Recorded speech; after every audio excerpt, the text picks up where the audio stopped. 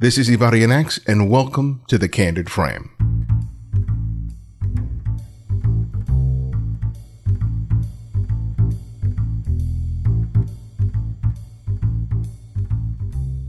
The Candid Frame offers over 250 in-depth interviews with photographers from every genre of photography. From fashion photographers to photojournalists, these conversations provide insight into what it means to be a photographer today. You can access every episode from the convenience of your smartphone or tablet using the Candid Frame app. Available for Windows 8, Android, and Apple iOS, you can stream or download any episode directly through your device. And the best part of it is that it's all free. Click the links on the Candid Frame website to download it today.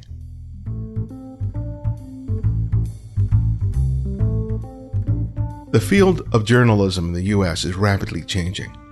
But today we discuss the realities of journalism across the Atlantic with our guest Hugo Passarello Luna. Born in Argentina and educated in Canada, he currently works as a writer and photographer in France. Along with his day-to-day duties as a journalist, he is also working on a personal portrait project inspired by the Argentine writer Julio Cortázar. I began our conversation by asking him whether the stories told by his family about living through the brutal dictatorship in Argentina during the 70s helped to spark his interest in stories and journalism.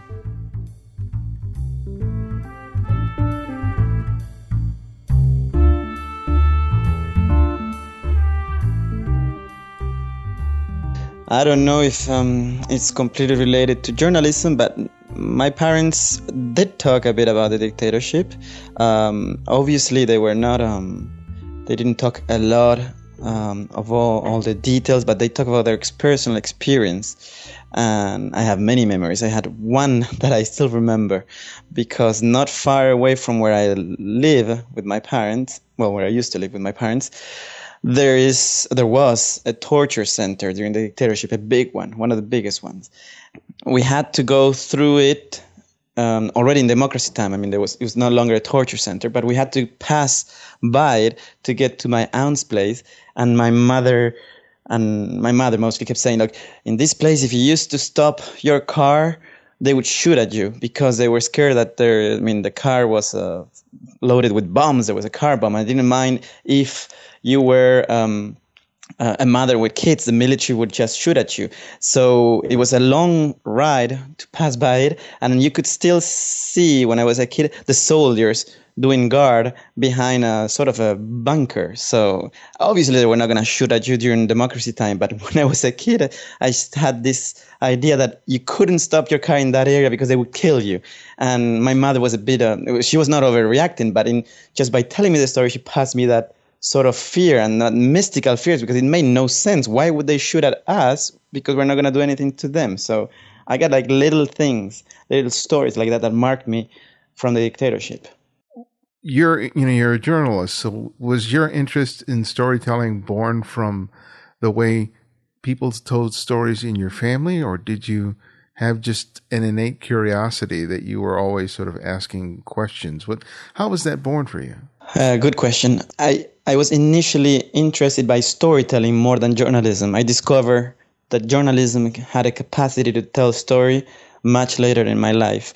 It was books that took me to curiosity of storytelling. I don't know if it is innate. I don't think it is.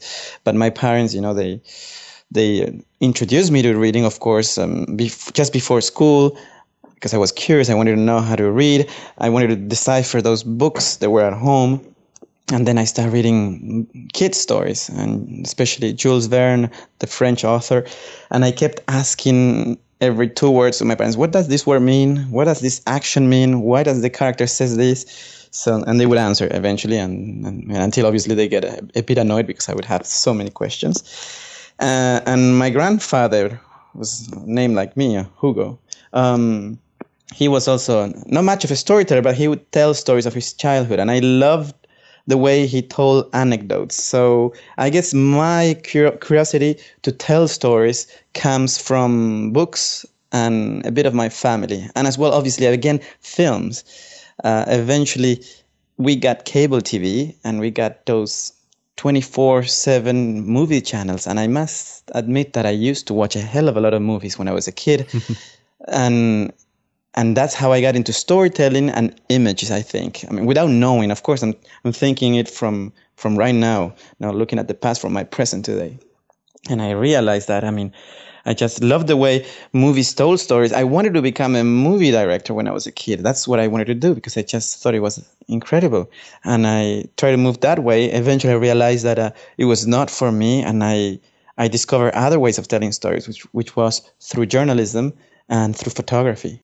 Well, you started your career in Argentina. Tell us a little bit about that. Well, I started... It's a bit more complex because at the age of 17, I moved by myself to Canada, to Vancouver, British Columbia. So I did the last 2 years of my high school in Canada, and it was there in Vancouver Island, to be correct, in an international school where there was a kid from each country in the world almost. So it's called United World College. It was in that school that they had a photo club, a photo activity. And there was the art teacher who would basically explain how the photo camera would work and how do you develop film. And that's it. And then you would go out and take photos and develop yourself, And without knowing, that's how I started to be interested in photography and storytelling through images. And obviously, I still was obsessed with movies. And during my high school time in Canada, I I continued, a film group. We just watch movies and then discuss about it and blah, blah. And when I moved to university in Vancouver, there's where I did a double BA on international relations and film production. Because I wanted to see if you could tell stories, real stories, documentary stories, politically related mostly, using the knowledge of international relations, economics, politics, social issues, and the film production aspect. So I started like that mostly in Canada. In Argentina, it was a bit more.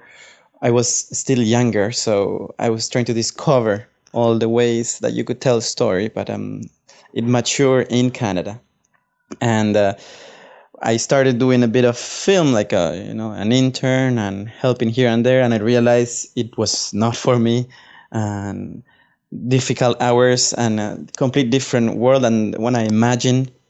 So when I left Canada at the age, if I'm correct, at the age of 25 or 26, on the way to South America, a professor of mine, a Canadian professor, Maxwell Cameron, he was a political professor. He said, I'm going to be in Peru for the elections. If you're going down to South America, why don't you stop over and you help me out? I'm doing a blog, an online media, and maybe you can do some research for us. So I did that. I spent a month in Peru following the presidential candidate who is now the president of Peru. And I was taking photos, doing videos and interviews. And it was that experience during that month around Lima and Cusco that I realized, wow, this is cool.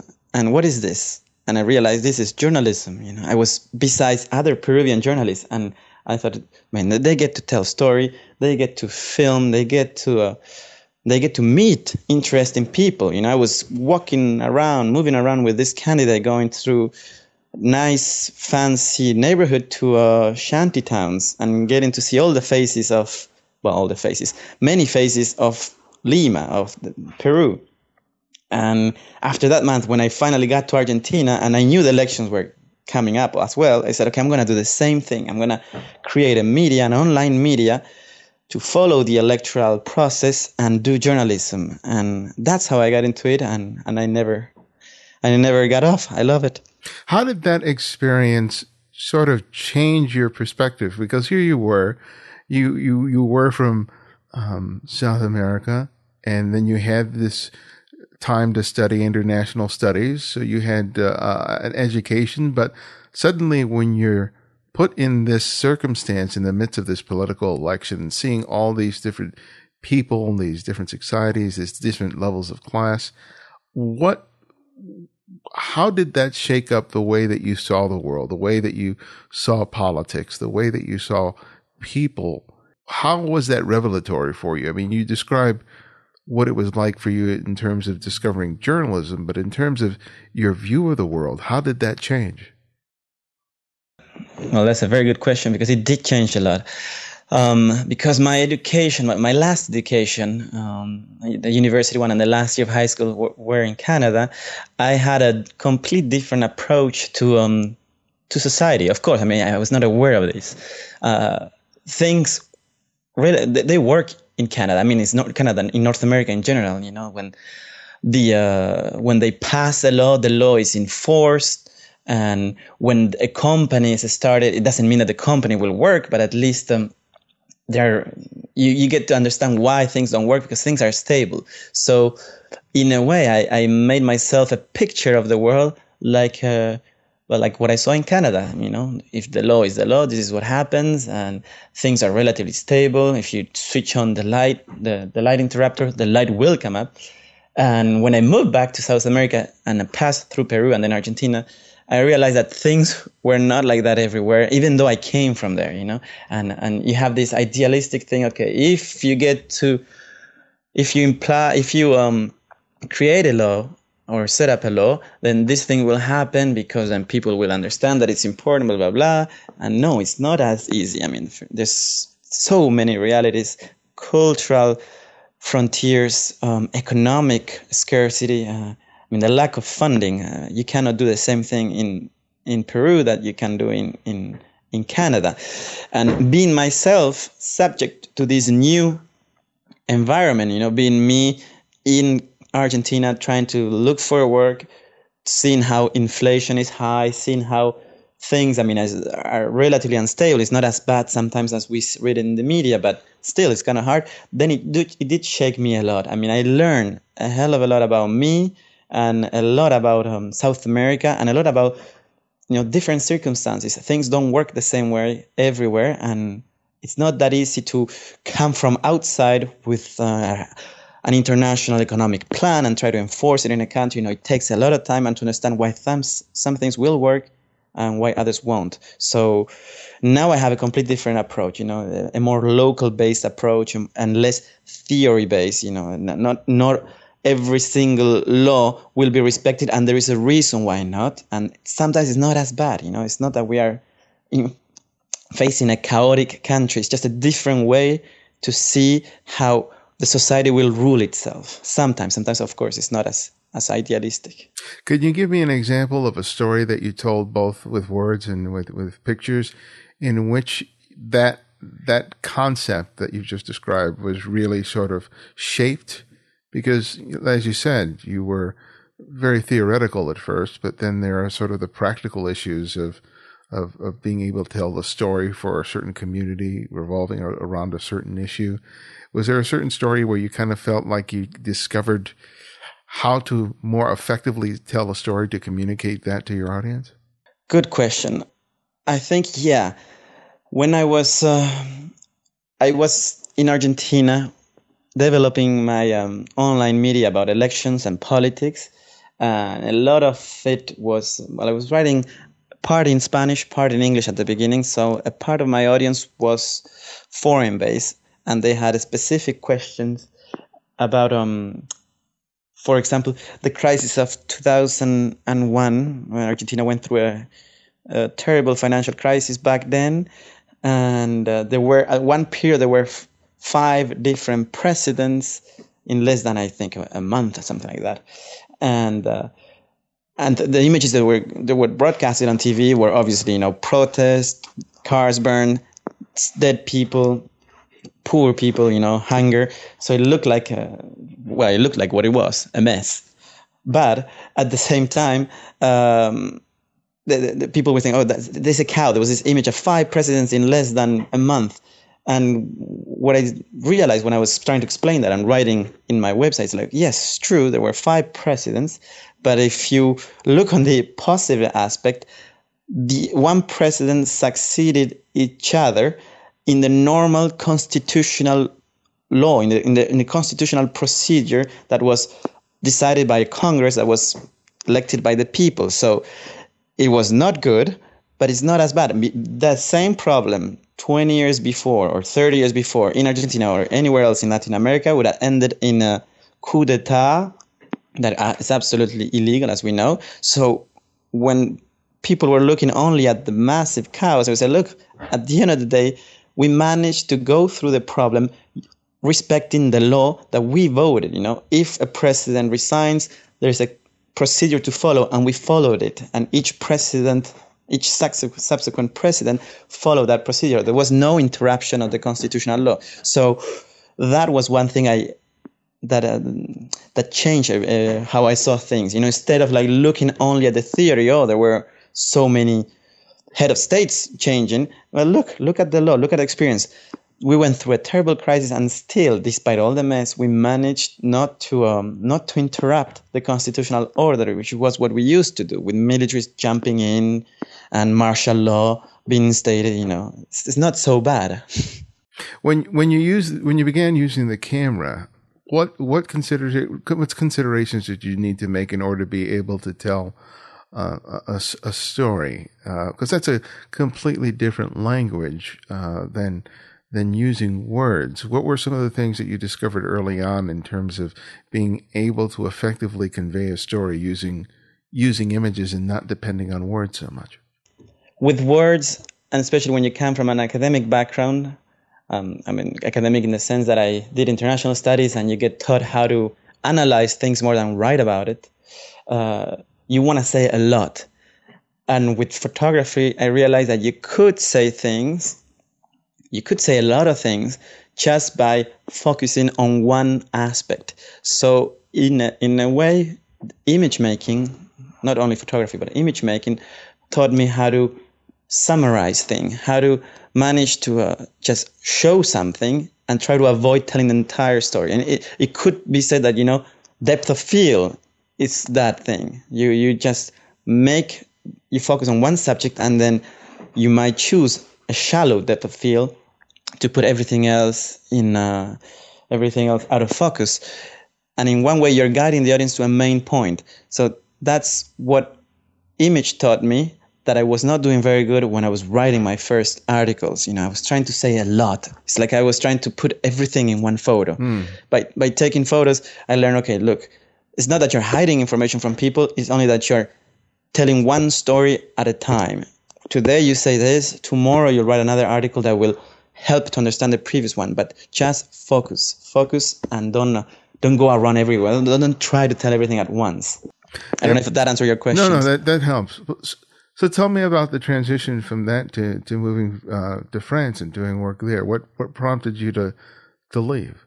I was doing a bit of journalism in Argentina with my website, and for other media, I was assisting foreign correspondents using my English skills, explaining the local situation. But eventually, I wanted to.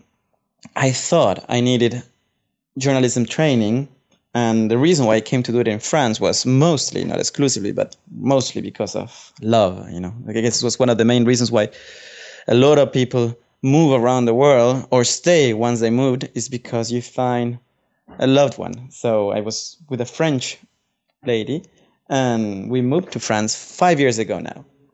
And I decided to do a journalism school here. 2 reasons. First, because I wanted to learn better French, and also because school, beyond obviously teaching you the basic stuff that you need to know, it puts you in connection with other people as well, other students and professors and the local industry. So it was a tough thing, very tough at the beginning, because my French was barely, it was just at the level to get into the university. So at the beginning, during my first courses, I think I was understanding about 2/3 of the classes, maybe a bit more. And I was obviously having a hard time sometimes expressing what I wanted to say. But after the 2 years in the school, I managed to learn very good French. So I managed to get some good connections. But it was a tough transition. But I learned a lot in France. I mean, not only about journalism, but about the culture, how different it is, especially from Canada, from North America.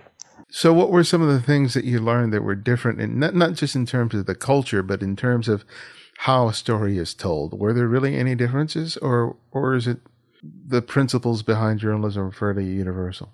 No, some stuff is basic. I mean, journalism is the same. I don't know, but it's quite the same in Argentina, Canada, and France. But then there's different ways of telling the story here. With photography, what I was being told all the time is like, just, try to reduce again the angle of focus. Choose an angle and stick with it and move us through it until the end of it. Don't try to tell so much. So they have a bit more of I don't know if you call it scientific. No, scientific is not a good word, but it's a much more narrow, but not in a negative sense. They don't want you to move around as much and just stick with one story and one angle through the story with the images you show.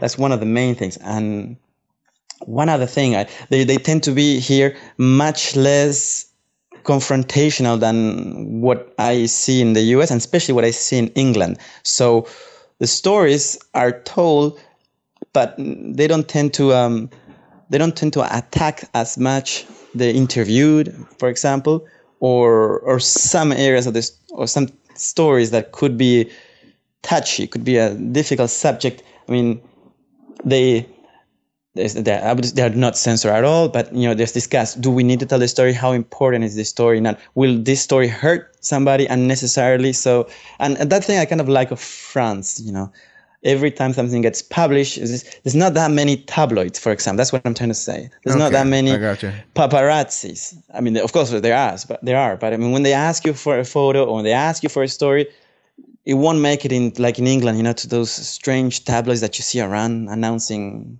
horrible stories or getting into people's private life. And France tends to be quite respectful of privacy, photo-wise and story-wise. This has been breached in the past, of course, but much less than what happened in other countries. So I feel way comfortable telling stories here because I know that even if we got a good story and we don't get the authorization from the person, to use their image or if it is a minor, I know my editors will respect that and I will respect that, so I can freely and make ethical decisions. So tell me about that. I mean, because here in the United States, if a photojournalist is out in a public street and there's a news event that's happening and they make their photographs, they have complete license to be able to use those images, even if the person is a minor. What are the specific restrictions that you face there as a journalist in France? Well, that's actually, there are quite many. I am recently teaching some future journalists here in France, and we talk about it. And as a rule, you don't take photos of minors. That's it. Even if it is in a demonstration, I mean, you could use that photo if it is really important to tell the story. But I mean, you wouldn't be able to keep using that photo maybe a year afterwards. Then they call it something like this, no longer relative or no longer important to the information. It was when you published it a year ago, but now you cannot use it again. So minors, we wouldn't take photos of. I mean, for my projects, we had some people under 18 who were interested in participating, and I was a bit, cautious about it. I said, oh no, we gotta get your parents' authorization. We gotta sign a release form that is quite restrictive. So, normally we don't do that. And again, you're not allowed to, you can't do street photography with no problem, but then you wouldn't be able to easily publish it unless, of course, it's related to the story. If not, the best way to be safe is to get everybody to sign a release form. Of course, this would be impossible just if you take a photo in Champs-Élysées in the middle of Paris. Mm-hmm. But if you're focusing, if you're zooming into somebody and you're obviously portraying this person in the middle of Champs-Élysées, and if you're pretending to use that as in a story or in a poster, you should probably get the authorization unless that person is directly related to the story. If it's just a person walking on the street that you posted on your blog, you should be careful. I mean, especially if you're a famous journalist. If it's just me, I mean, you wouldn't mind maybe until the person finds it. I had people found photos I took of them in previous interview, and they asked me if I could remove them because they were no longer related to the political party they were supporting in that photo. And because the story was not as important, it was just my Flickr account, I didn't mind. I took that person out. But again, it's not as easy as in the U.S. Wow. When you were working for publications, have you ever had the occasion where you felt like you needed to fight for the use of the picture because you were getting some pushback for those reasons that you've just described? Or? No, actually no. But I did have people when I was when I took some photos who they asked me, okay, you can use the photos for this purpose, but then if the photo goes into another website, I want to know before it gets published there. And of course, it's impossible. Once you publish a photo online, it's impossible to know if another website will take it up. So in those cases, if the person really wants you to have a limited use of their image, just better not to use that photo. If you can use another one, it's perfect. But if you need that one, then you do need to convince them. I just had one person who was a lawyer and gave me a specific limited use of his image, and in the end, I barely use it because I cannot really control. Once you post it online, it's impossible to know where that thing is going to go. So I don't want to be responsible for it, and it was not that important. So I didn't mind. Do you feel that such restrictions really hamper not just yours, but most photojournalists in France in terms of their ability to be able to tell stories, especially stories that of people or circumstances that people might not readily want to have exposed in a newspaper or a magazine? The United States is famous for many stories that were very socially conscious. That brought to people's attention things like child labor or mistreatment of people in mental institutions. Does such restrictions sort of hamper a journalist's ability to be able to tell those stories visually, or no?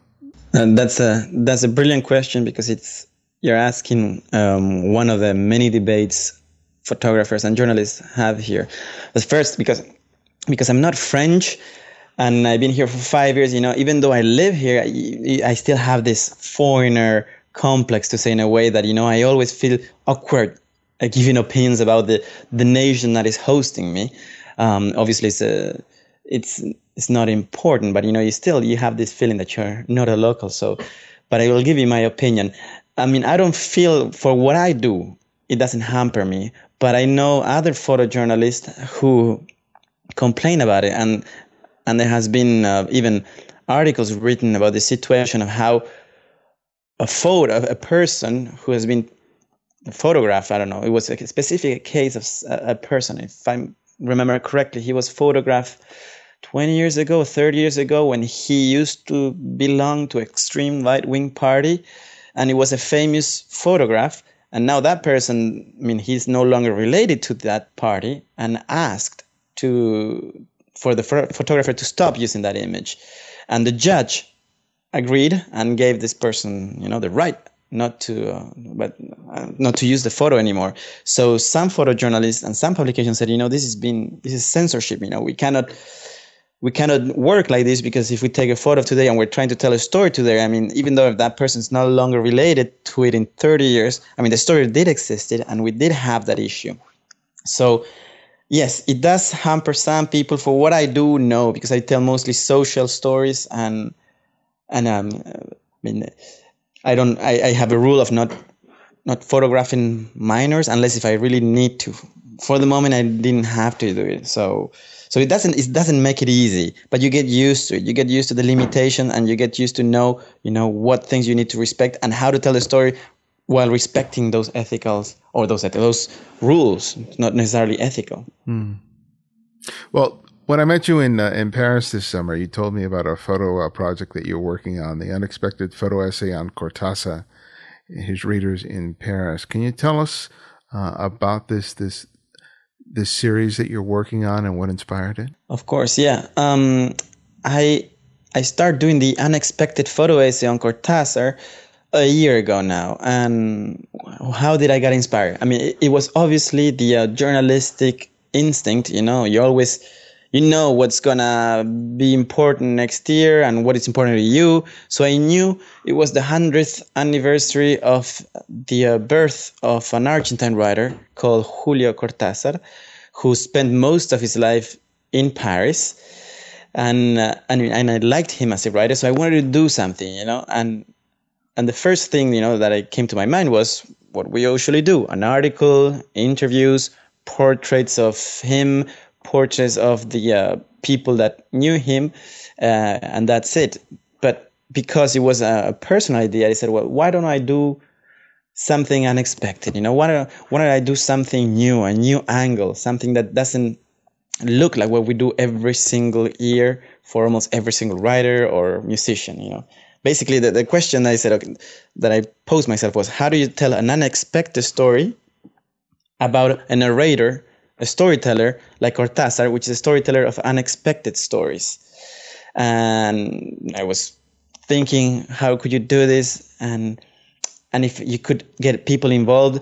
And the idea was born out of participation. I wanted people to participate for two reasons. First, because many of the books that Cortázar wrote were quite participative. And second, because when you're a freelance photographer and journalist, you spend a lot of time alone.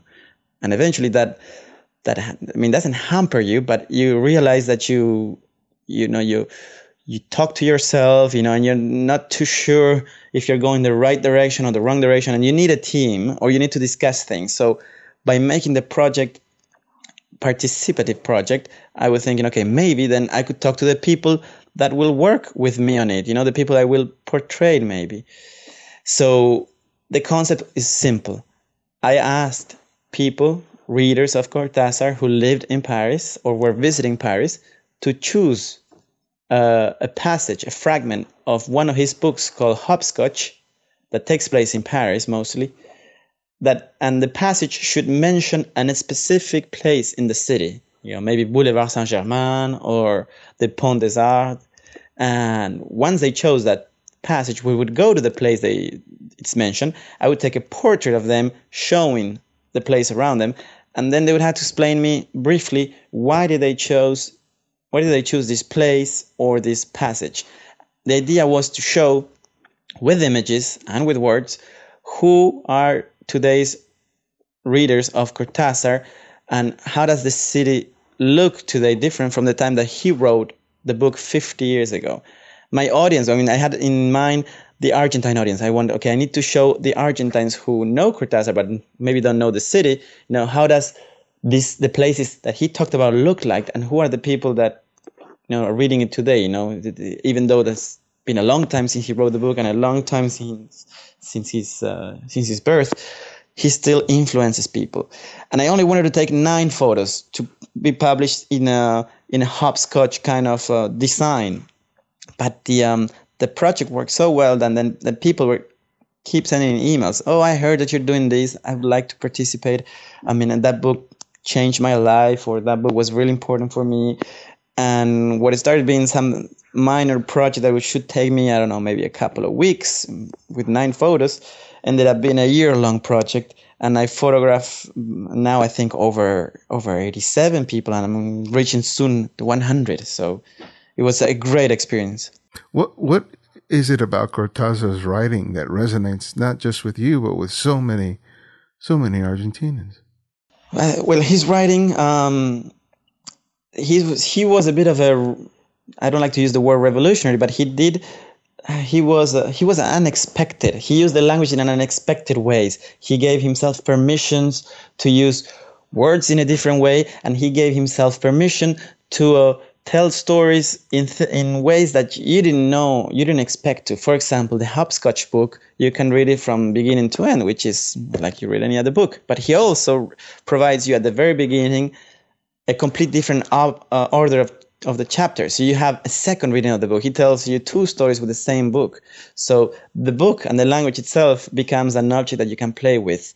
And people back in the 60s, 70s, and obviously in the 80s, they liked that way of breaking with the rules of the language and breaking with the rules of the book. It's not as straightforward as they were used to it. And also the writing, he's very passionate, very romantic, and he tells fantastic stories, unbelievable things. And so it influenced especially people who were in their teenage and maybe mid-30s, who were more of a kind of a dreamy kind of people. and a lot of them got to know Paris. Not only Argentinians, a lot of Spanish speakers got to know Paris thanks to his books. A very idealistic, romantic Paris. With bohemians and jazz music and wine and people wandering on the streets, seeing the beauty of the buildings. A lot of people who came to Paris, then they came with this idea, and they all wanted to, and that's what they told me when I was photographing them. They all wanted to see those places that he mentioned, to see if they could find the same magic he told in his stories. And obviously, the ones who participated did find the magic. If not, they wouldn't have participated. But I mean, still today, some people who are like 75 years old, they said, "Oh, that book, allowed me to get to know the city and allowed me to get to know myself and to dream." How did the fact that you had that in common with the people who you were photographing, this love for this man's work, for this man's writing, help you in terms of making the photographs? Oh yeah, okay. Well, I mean, it helped me because I could understand what they were saying, and it was easier to see where they were coming from. It was easier to see if they were dreaming the same things I was dreaming. And in some cases, at least, even if they had nothing to do with what I thought of the book or the passage, I was open and I understood what they meant by the Paris they thought they were going to see, and about how that book or that writer changed their way of how they relate to other people. So it got us closer. That's the main thing, and also it allowed me to suggest different poses for the photo, in some cases, not just a simple portrait, stand over there, look at me, look over there, maybe lie down on the floor, put your hair in this way towards the river.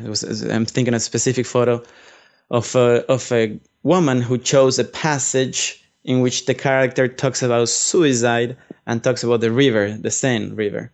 So instead of just doing the photo, normal posing photo, I asked her, just lie down the closest possible to the river and let your hair, she had really long, curly, beautiful hair, let it drop almost in the river, like you're touching it. And because we talked before, I always have a coffee with people before, discuss, I explain the project. She had trust in me, and she knew that, we both share the same taste for the author. And that allowed us to have a little bit of, a complicity, like we were a bit, we knew where we were up to, like two kids playing with, and she was ready to lie down, even though it was cold. The floor in Paris are not exactly clean. I mean, you got to see that when you were here, and people were open to any suggestions. They were happy to play. And that's what the main thing that I liked, people, no matter their age, they were just playing with photo, with a text, and they were ready to try things. Well, what was some of the biggest surprises you experienced as a result from moving from just 8 images to over for 80 in terms of what you were creating with your photographs? Because I can't help but feel that there were some things that you just could not have anticipated that resulted from you making so many portraits based on this series. That was one of the main reasons why I did the project. Let me tell you a bit about the story of it, because as a journalist, you tend to work on news most of the time, not exclusively, mostly on news. So things goes really fast. You got to take the photo. If you go to a football match, a soccer match, you got to take the photo and send it right away. If you need to write a story, you write it and it goes to print or to whatever it has to go.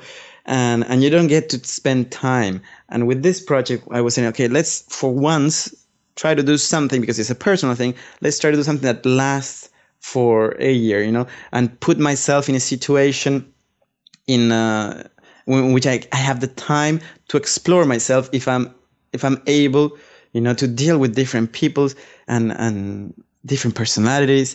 And that's what I discovered with doing so many portraits. At one point, you find many different persons, and I wanted to see if I could manage to take portraits of people from different backgrounds. I photographed politicians, sportsmen, dancers, basically people who are used to being photographed, but also like everyday people who even didn't like to be photographed, and they still said, but because I like the writer and because I like the idea, I will participate, but let me warn you, I don't like to be photographed. I don't like my portrait to be taken. And that was the challenge. And I must admit that in some cases I managed to, and in some others just very difficult. You talk, you try to relax the person, you have a coffee, and you spend way more time than you should trying to get the person at ease. And sometimes you don't get it. I mean, I specifically think of one person, 2 hours, talking and discussing, just chatting about life. And in the meantime, try to take a photo of the person. And I mean, in the end, the photo worked, but it was a hell of a lot of work just to get that person to relax. And I realized, okay, Hugo, you're not as good yet with different personalities. And that's why one of the main reasons why I do it. Another thing is you realize that eventually, I mean, if you don't pay attention, if you don't work hard, you might end up always taking the same portrait. That Paris is a beautiful city, rich in architecture, rich in gardens. But if you don't pay attention, if you don't walk the place before, if you don't work hard, you might be repeating the same angle. And I was amazed at that, how even in a beautiful place you manage to, if you are not disciplined, to repeat yourself. And always so looking for a different photo every single time was one of the main challenges. I have to do one this week, and the person chose another passage that mentions a street, a short street. Streets in Paris are quite small. And I already photographed that street for another person that chose another passage. And I remember that it was a tough place, because it was only 300 meters long, very short, loads of people, loads of tourists, and not so different. So one of the challenges this week is how am I going to photograph this person in the same street, obviously in a different area because the passage is not the same, and still try to show something different from what I took 3 months ago. So yeah, that's one of the main challenges of this project. What are you hoping to do with it? Because I know you mentioned that a book is part of the final concept. But can you tell us more about that? Yeah, the photo essay ended up in 3 different formats. One is online, where all the photos can be seen, published also in hopscotch form. The second is an exhibition, a normal one. I mean, it's getting exhibited quite a bit in Paris. Soon it will go to the university here in Paris, and then next year I will take it to New York. But the third format was a book, but I didn't want to do as a traditional book. You just flip around the photos, because Cortázar didn't do himself traditional books. So the concept that I came up with is I call it the unexpected photo book. I mean, it's not the same as the same as the project, but it's a box that is a form. It looks like a book. It's a book-shaped box. When you open it, inside I put 7 envelopes, colored envelopes, a little stone, and I forgot how you call it, the ones you use for the blackboard, to write in the blackboard. How do you call it? Oh, the chalk. A chalk, thank you. And a chalk. And what you're supposed to do, there's a little instruction manual that explains that this is a game, and it tells you should put the envelopes in a hopscotch format. Then you get the little stone that I found somewhere in the streets in Paris, and you throw it. And once, like if you're playing hopscotch, once it falls on an envelope, you pick up that envelope, you open it, and inside you will find a postcard. The postcard is one of the photos of the essay, and on the other side you have the passage the person chose and the explanation why they chose that passage. And every single envelope hides a different story, and you can only discover them if you play with the stone. Of course, it's just a concept. I don't think every single reader will play hopscotch, but the idea is that they need to interact with the images to discover every personal story. And the chalk is the last rule of the game. Basically, it's a joke in a way. I say, get the chalk, go outside, and you yourself play hopscotch. I don't want people just to look at the images. I want them to play with it and then play around themselves, hopscotching in the streets. Every single box, I'm only making 100 of them, and every single box is different from the other one. There's not a single one that has the same images. So every person who buys one of these books or these boxes gets a specific set of stories. The one who will see Erica's stories will not see Julio's stories, or will not see Jeremy's story. So every one of my future readers will also be in one way participating in a unique way of the photo essay. I don't know if that was clear enough. Oh, no, and it's fascinating. I think it's just a wonderful idea, and it really elevates, what people can think of when they think about how can they use photographs. I think it's awesome. I look forward to seeing it. Well, you're going to receive one of these books soon. Well, I look forward to it. Well, my last question that I ask each guest is that I ask them to recommend a photographer for our listeners to discover and explore. And it can be anyone, someone you've long admired or someone you've recently discovered. So who would that one photographer be and why? Okay. This is a question I've been preparing for. That was one of my favorites that I hear in all your interviews. I'm gonna be fair. I'm gonna give you one, but then I'm gonna be unfair and I'm gonna add another one. So I'm gonna give you one that is quite famous, but at least famous in Argentina. But maybe some of your audience don't know him. It's called Marcos Lopez. He's an Argentine-based photographer who does a lot of kitsch photography, not related to journalism, but I do like his way of using color and using popular culture and tell stories with it in almost not in a provocative way, but in an unusual way as well. So I mean, as you can see, I tend to like what is unexpected and unusual. I like to see when people push you to different perspectives. So he's one of them. And then an upcoming one that is already quite known and will probably be more famous in the future. It's a German woman based in London, if I'm correct, or in England at least. Her name is Julia Fullerton Batten, and she has done a couple of good series that I really enjoyed. One of them is called Unadorned, about people's bodies, especially bodies that do not follow our current, to put it in a way, not our current aesthetic rules. They don't have the perfect bodies that we see normally in magazines. And she took portraits of these people, and they were just amazing. First, how did she manage to convince these people and to pose in these beautiful settings with this beautiful lighting and color? So check Marcos Lopez and check Julia Fullerton Batten. Well, thank you for those. I've not heard of them, but I look forward to discovering them. So where can people go to find out more about you and your work? Well, I'm very much of a geek. I like to be present online because that's how I get most of my clients. So they can either go to my website, which is www.hugopassarello. That's HugoPassarello.com, or just Google me and they will find my Facebook, where I post a lot of my photos, or my Twitter feed.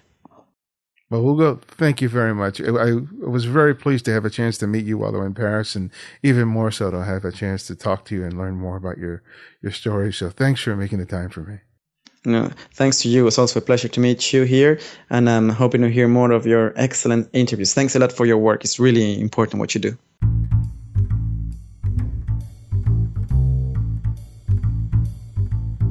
Thanks for joining me for another episode of the show. The Candid Frame is brought to you by the generous contributions of listeners like you. To help support the work we do at TCF, please take the time to make a donation via PayPal for $10, $20, $50, or more. Your contributions have helped to make the show what it is. I'd also like to thank our audio engineer, Martin Taylor, who you can find at theothermartintaylor.com, and our music is provided by Kevin MacLeod, whose royalty-free music can be found at Incompetech.com. And this is Ibarian X, and this is The Candid Frame.